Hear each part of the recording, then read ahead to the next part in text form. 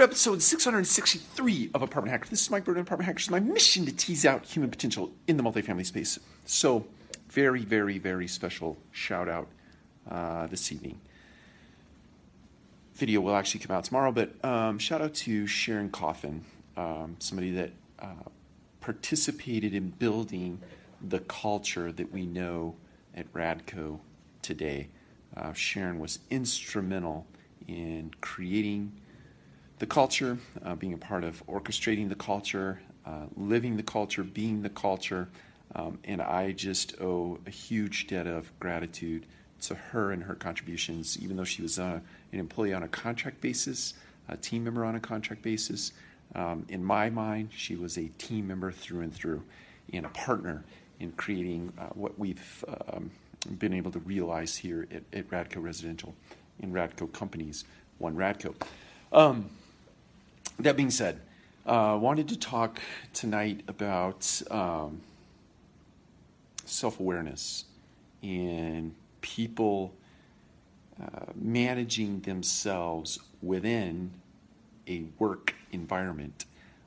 I think that work is an expression, if it's enjoyed in the right way, it's an expression of one's self. And as such, it needs to be self-directed. It's not something that the organization necessarily has to push on an individual. In my mind, the organization, I've said this for years and years and years, I think that organizations are set in place to serve people that serve it. And the byproduct of organizations that take that mindset is that employees get engaged. They become loyal, and business outcomes happen by default. So organizations get really deeply invested in individuals, and the byproduct of that is that business just really happens. It just happens. Now, that doesn't mean that processes and procedures and disciplines and routines don't have to be created and accountability set in place for those sorts of things. But if you really deeply invest in one's person, in one's being, first and foremost, the business just happens. So in order to do that, I think you have to set an environment where people feel compelled to take on that type of self-management on an individual basis. It's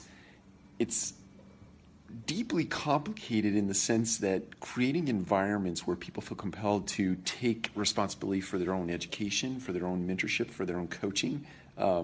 Many times we get into these environments where we set environments where people feel entitled, that the organization owes me something.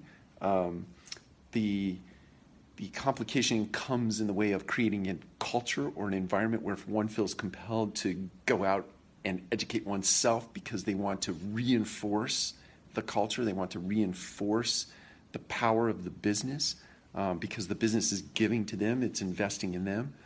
In most cases, team members come to work for an organization and they feel like the organization owes them something because the organization just takes so much from them without giving back, without investing back into that particular person. So I think the differentiating factor, I've used a lot of words to get to this point, differentiating factor for companies in the future is if you deeply, deeply invest in the human being, first and foremost, before you invest in the accountant, before you invest in the maintenance technician, before you invest in the maintenance supervisor, property manager, assistant manager, etc., invest first in the team member.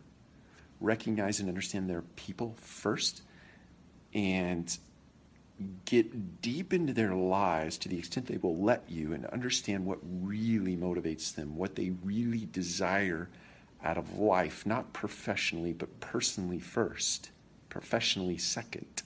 That will be the differentiating factor for organizations in the future. Do that, and you'll win. You'll win by a long stretch, as opposed to those organizations that just take from people. Take care. We'll talk to you again soon.